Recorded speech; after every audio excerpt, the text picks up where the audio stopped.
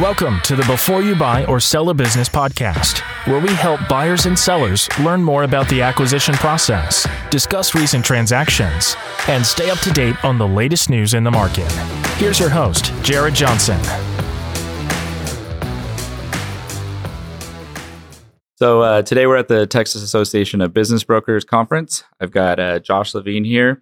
Wanted to talk to him a little bit about, kind of your product, what you guys are working on, how it helps buyers and sellers, and, what they can do as far as getting some advice from you or utilizing your product to kind of navigate through the buying and selling of a business and what they can do to make it easier for them. So maybe give us a little bit about your background, what company you're with, what you all do, and we'll kind of go from there. Awesome. Well, thank you so much for having me. The Texas Association of Business Brokers is a really interesting conference, a really great way to meet a bunch of people. And of course, you and FIB and all the work you're doing is also fantastic. My background, I actually kind of came to this in a little bit of a roundabout way. So my background's in public policy, and I graduated from public policy school and went right into finance. So I worked at Moody's for 4 years, worked on the buy side for credit risk at Lord Abbett for 3 years. Really mostly fixed income stuff, and got really interested in through that process. Really my bread and butter was organizational analysis. What makes an organization run well? How do you identify who's doing a good job, who's doing a poor job? What are the strategies that tend to lead to businesses and organizations succeeding? And sort of always had that background in the back of my mind when I started out into entrepreneurship about 2018. So I started in that direction. I started a couple companies, mostly in ed tech, actually. So I had one company in the community college transfer space, another in the college enrollment space. And as I was moving through that process, got a couple, one of these businesses got funded by the federal government and, sort of some successes, but really as I moved forward, discovered this small business mergers and acquisition space through my entrepreneurial connections. So I was working with, there are a couple of guys who were looking to start a company, a marketplace company for startups to sell themselves in a transparent way in a marketplace setting. And I joined up with them, and through that research, got really interested in not necessarily on the startup side, but what about some other kinds of small businesses? What about small businesses that have been around for a long time, enduringly profitable, family owned oftentimes, and in particular businesses under 15 to 25 million in purchase price. And so when you look at those kinds of businesses and SBA financeable businesses, there's really the process for acquiring those businesses can be very challenging. There's a lot of friction. There's a lot of uncertainty around where to go. Buyers don't necessarily know what the first steps they should be taking in order to engage a broker in terms of engaging a seller. What kind of things do they need to research or do ahead of time? And so we've kind of mapped this whole process out. I think the number of steps that we built out is 42. So we think that there's 42 steps to acquire a business, between identifying your deal thesis, to engaging with bankers, to engaging with business brokers, preparing your financial information, different due diligence professionals, different operations professionals. It's just pretty complicated, honestly. And with the number of small business retirements we're about to see here in the next 15 years, we need the process to work better. We need it to be more transparent, and we need more people to be able to access it, because there's lots of opportunities out there. For a buyer, it can be, an opportunity to find generational wealth and really, build something fantastic, build on a legacy of someone else and continue to grow something like that. And for a seller, it's really, this is their livelihood. This is their ability to cash out and spend the rest of their lives, benefiting from the labors of the fruits of their own labor and their hard work. So for us, it's about, can we reduce friction in the space by really connecting buyers and sellers at every single point that those connections are needed? So we don't want the buyers of these small businesses to just be people who have Harvard, Stanford, or Chicago or Northwestern degrees, people who have many, many connections within the industry laid out for them through their business schools or through big conferences or things like that. If you have a non-traditional background and you're interested in acquiring a small business, you can go through us and we'll say, okay, here's some deal flow in your criteria. Here's some lenders that like to work in your space. Here are some investors that could potentially help you with your deal. help you with the due diligence, help you with the operations. And then we're using artificial intelligence to connect all those pieces together in a very specified and precise way. So it's a kind of a more unique way of looking at how do we build connections in this space with precision, not necessarily with volumes of spreadsheets, which is what we see in a lot of cases. So, and we didn't go over the name of the company. So sure, of course. Yeah. Give yourself a little plug here. Of course. Yeah. So our company is Private Market Labs. We're relatively new. We've been working in the space for a little over a year, and our big public launch is probably coming in about 6 months.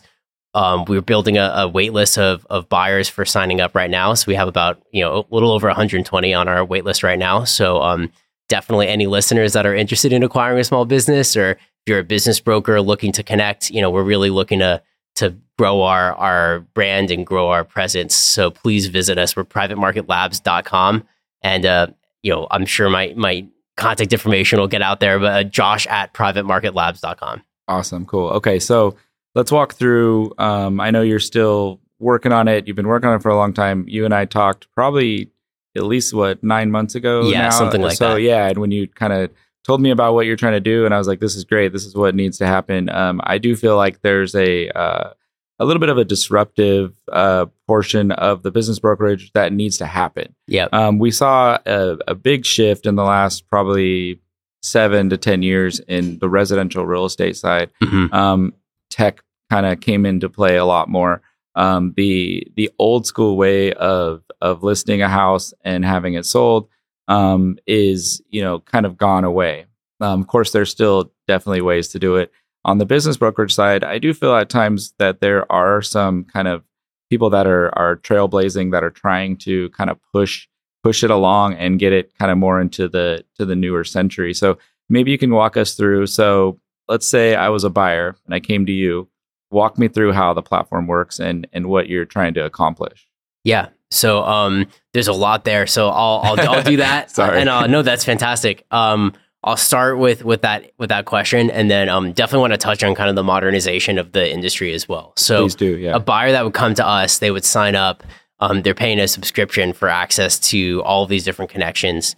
With that subscription, what they would do is they'd say, "Hey, here's what I'm interested in." They'd describe the industry, the price, the deal range, the EBITDA that they're looking for, where that business needs to be. And then they'd sort of write out additional details. Oh, I'm looking in the construction industry, and specifically I want a hardscaping company that specializes in, plants for backyards, for example, or something like that. Right. So really giving us as much detail as they can about their strategy, their targets, where their financing is going to come from, whether that's, through an SBA loan, or whether they have a bunch of investors, or whether they're going to do a cash purchase, but really sort of laying out all of their criteria.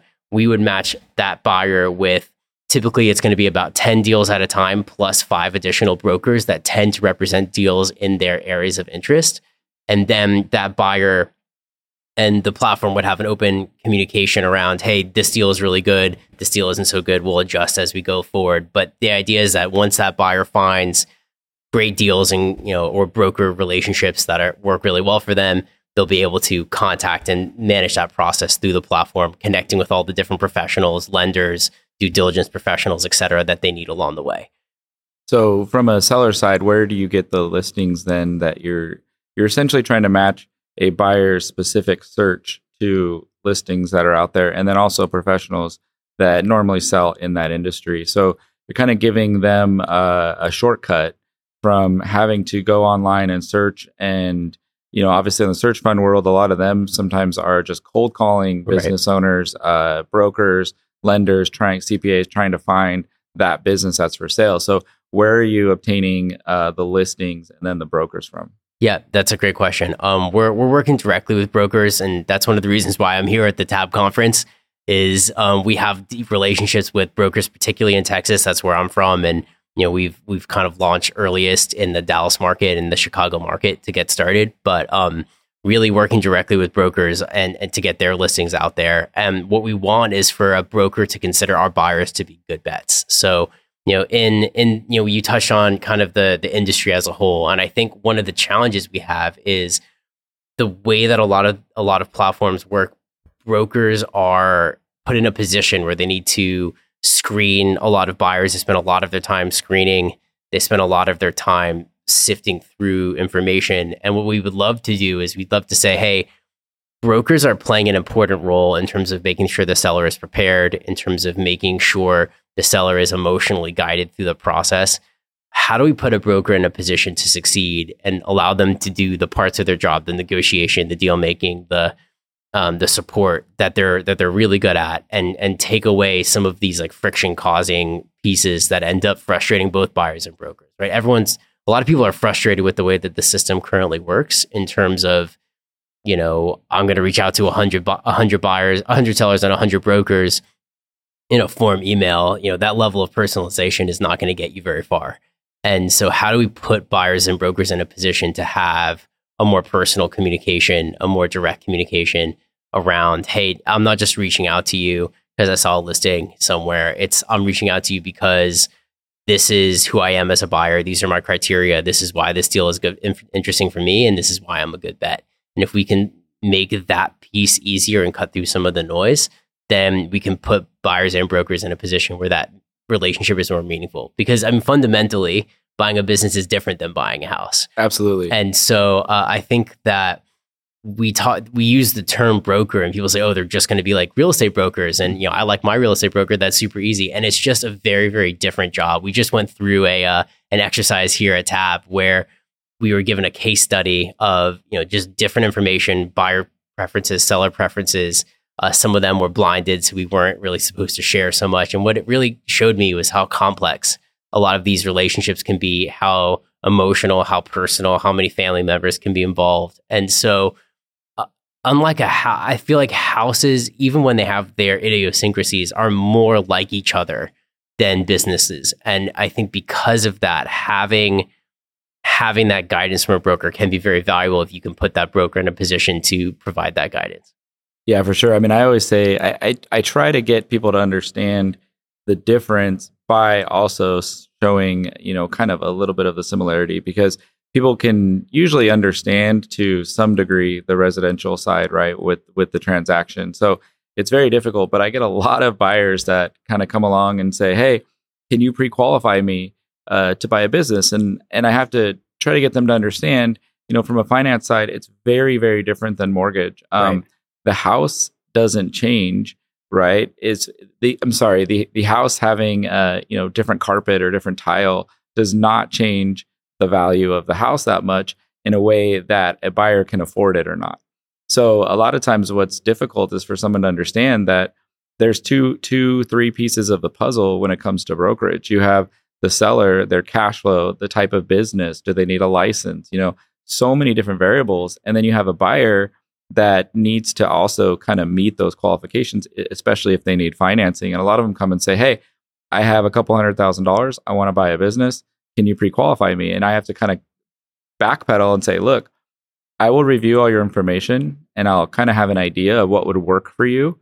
And then when you find a listing, let me know. We'll take a look at it. We'll see if you kind of fit with that. But it's very different than saying, okay, your debt to income ratio is right here. You can afford a $1.5 million house. Go find one, and then the mortgage lender will finance it. So I feel like what you're doing is kind of a lot of what I see as well, of a buyer coming and saying, this is what I want to buy. They don't really know necessarily if they can. So do you also work with the buyer and kind of dig through some of their financial situation to make sure that they're also qualified when they're out looking for that? And that's a piece that we're excited about and that we're working on. I think what I would love to be able to do is say, if I could come to you and say, hey, I've got this buyer here's their profile, here's their resume, here's their, information about their financial situation. And then we can connect, and then they have a deal that they're working on. So they've already connected with a deal. And then the next step is, okay, how do I finance that deal? So then they'll reach you at that part of the funnel.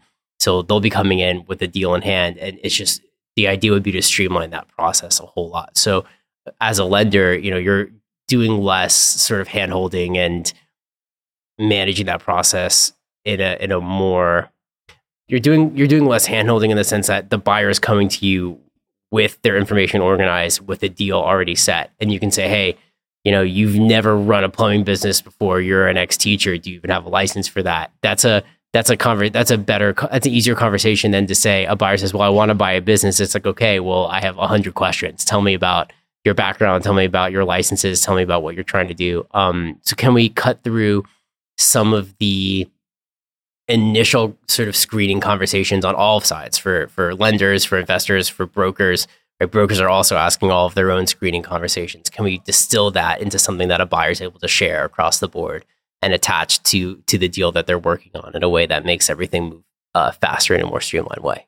Yeah, it makes sense. You're also pretty much educating the buyer along the way. So, because again, there's not a lot of information out there, and that's why we're trying to do this. We're trying to get people to kind of understand the process. You had mentioned at the beginning that there was 42 steps that you've identified. Yeah. So, what do you think you can get that down to? Yeah, I think it's, and 42 steps is, it's not going to be 42 for every single acquisition. It's 42 for a complex acquisition, depending on, is there a real estate component? You probably need to hire someone to assess the value of that if you're trying to buy real estate as well. Like those kinds of questions. I think that it's about cutting down on the steps, but it's also about making each step flow into the next step much more easily. So what we don't want is there's kind of a start and stop process right now. So if you're saying, okay, I'm a buyer, I'm starting from square one. I don't know what I'm going to do. I want to find a business to buy. The first step is, they're scrolling around the different listing sites, they're talking to people, then they need to find a business. So they get through that process that takes a long time, sometimes as many as a couple of years even to find a business. They find that business and then it's, okay, what's the next step? I need to finance that business. Okay, what's the next step? And so at every single point in that process, they're trying to build and find connections. And then they get to the point where it's saying, okay, I'm in due diligence now. I need to find an accountant. How do I find an accountant that's worked in this space before? How do I find a lender that's comfortable with this industry? And so rather than stopping the process at every single step and having a buyer say, okay, now I have to do this. How do I go and find that resource? We're going to recommend that resource to you. We're going to make that connection for you. So you're guided through that whole process. And obviously it starts with the precision on the deal flow side. Yeah, and then knowing kind of the next steps and what is coming, right, and how to quickly get to the next step is kind of what I think you're hitting on. Yeah, which is great because we do get a lot of people that kind of come to us, and same with the the listing broker. They come to, hey, I want to buy the business. Okay, do you have a lender? Do you have an attorney? Have you talked about escrow? How much cash do you have? Where is the down payment coming from? Right. All of those things, obviously, if you can kind of educate them up front, and then you already have a pathway for them to get from point A to point B as quick as possible. So maybe it's not completely cutting down some of the steps, but what I would kind of think about it is like, if somebody says, okay, I need financing, they're going to add 4 or 5 steps themselves, right, because they could go to a lender that doesn't do business acquisition financing. Right. Maybe they don't qualify for SBA and they need to do a seller carry note. You'll already know kind of what path they need to go down and be able to direct them. So that makes a lot more sense. Right. Hopefully that will kind of help. And then you also had talked, we both have talked a little bit about the modernization, and you kind of wanted to hit on that. So I'll give you a chance to kind of talk about what needs to change or what you think you can see moving forward. Yeah. And I think in a modern world, right, we are all connected differently with each other than we were in the past. So I think technology can be a great connector, and sometimes for good, sometimes for bad. And we see this playing out on a national scale, how technology can be used in a number of different ways. And for us, it's, can we use technology to bring, as an entrepreneur, my bias and my instinct is always, how do I use technology to bring more people to the table in a way that they don't have access to it right now? So that can take a number of different forms. There's entrepreneurs out there that are taking huge risks and starting their own businesses right now that don't have any cash flow. And then it's customer discovery. And there's a number of different steps just to get to a place where you're making consistent cash flow when they would be better off leveraging those same resources and buying a business. There are entrepreneurs that say, hey, I want to buy a business, but I don't have the right pedigree and I don't have the connections and I'm not sure how to navigate those processes. And really it's about, can we use technology to help bring new people in? Because it's an essential component right now. So when I talk to people about the opportunity and about the space, what it really comes down to is there are about 30,000 transactions in this space, according to PitchBook, 30,000 transactions or so in the space every single year. We're talking under 25 million small business acquisitions. And we have 14 million business owners over the age of 55 right now. And if all those business, and about 25% of those business owners are going to pass their businesses on to the next generation within their family, which means, you're looking at 700,000 businesses a year that are going to sell or close within the next 15 years. Wow. And so when 700,000? 700,000 per year. Wow. And, we're only looking at about 30,000 transactions. And so, and you can, we continue to slice that down, right? The total market is smaller than that because some of these businesses are sole proprietorships. Some of them are not very profitable. But even when you get to the end of the day, we think that there is room to quadruple, quintuple the number of transactions in the space just with volume, just by the numbers alone. And so if we can facilitate that process and make it so that a new buyer can come in and acquire a business in an efficient way, we can help that generational shift in a way that promotes diversity, inclusion, that promotes access, that promotes income equality, that supports the existing communities of the businesses that are there. And we can also make people a lot of money in the process. So we feel really, we feel like it's a rather interesting and pressing moment in our history. The baby boomer generation is a huge generation. And, demographically speaking, there's just fewer people in the generations coming up. And so how do we facilitate this shift in the small business world over the next decade, I think is going to be a huge question. And so with technology getting better, with advances in AI, with advances in, the way that younger generations like to do business online, can we meld these two processes so that business owners feel supported and are getting that personal touch that they need, while buyers are able to find the information and navigate in a technologically sound way in the way that they like to navigate it? So these are some of the challenges, but I think that technology and modernization has to be a part of the conversation. Yeah, I agree. And I think I've noticed it over the last 10 years, at least. The number of transactions, as far as like what we see, has gone up exponentially. And the main reason I'm seeing it is, again, that you have people retiring. The other side is, I think you've got a generation of maybe 30 to 40-year-olds right now that are kind of tired of corporate America. Right. They didn't have the same opportunity to, take over their family business or maybe start a business. They were, nervous. It probably wasn't a good time for them to do it. And now they're all wanting to get into buying a business. So kind of this perfect storm. And it's kind of cool to watch it get passed down to like a younger generation. And a lot of what I see is the different, 30 to 40-year-olds, they've developed some really good experience and some really good skills, and then also have been able to save some funds so that they're in a position to buy a business. And then you also have the retiree that maybe the last 10 years, they've been kind of coasting, right? Or maybe they're tired. They've gotten the business to a really good spot and they're kind of done and they're ready to move on and they're ready to retire. So kind of handing it off to somebody maybe with better experience with technology that can come in and kind of revamp the business a little bit without, completely taking it a different direction. But like you said, they can almost kind of clean it up a little bit and take it to the next level is really fun to watch. Yeah. And I think you're right. We're going to see a lot more of that as people get older, with the generation being so large. And a lot of them were business owners, right?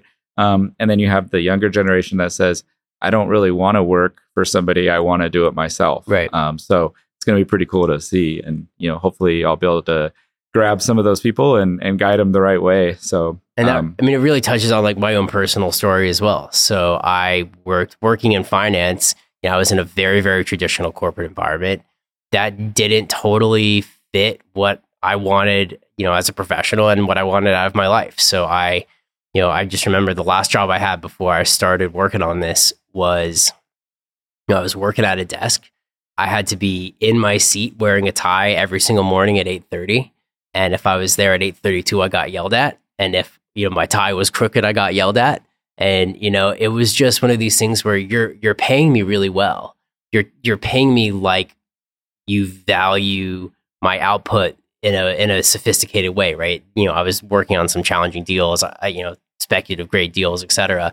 And yet I'm being treated as a professional like I'm a cog in a machine. And so I think what we find is that, the elder millennial generation, and then obviously Gen Z coming up, there's this individuality and seeking of purpose that people really are drawn to. And I think for me it's can we create something meaningful? Can we create community around something meaningful? And entrepreneurship and small business ownership is a great way to do that. Yeah, I completely agree.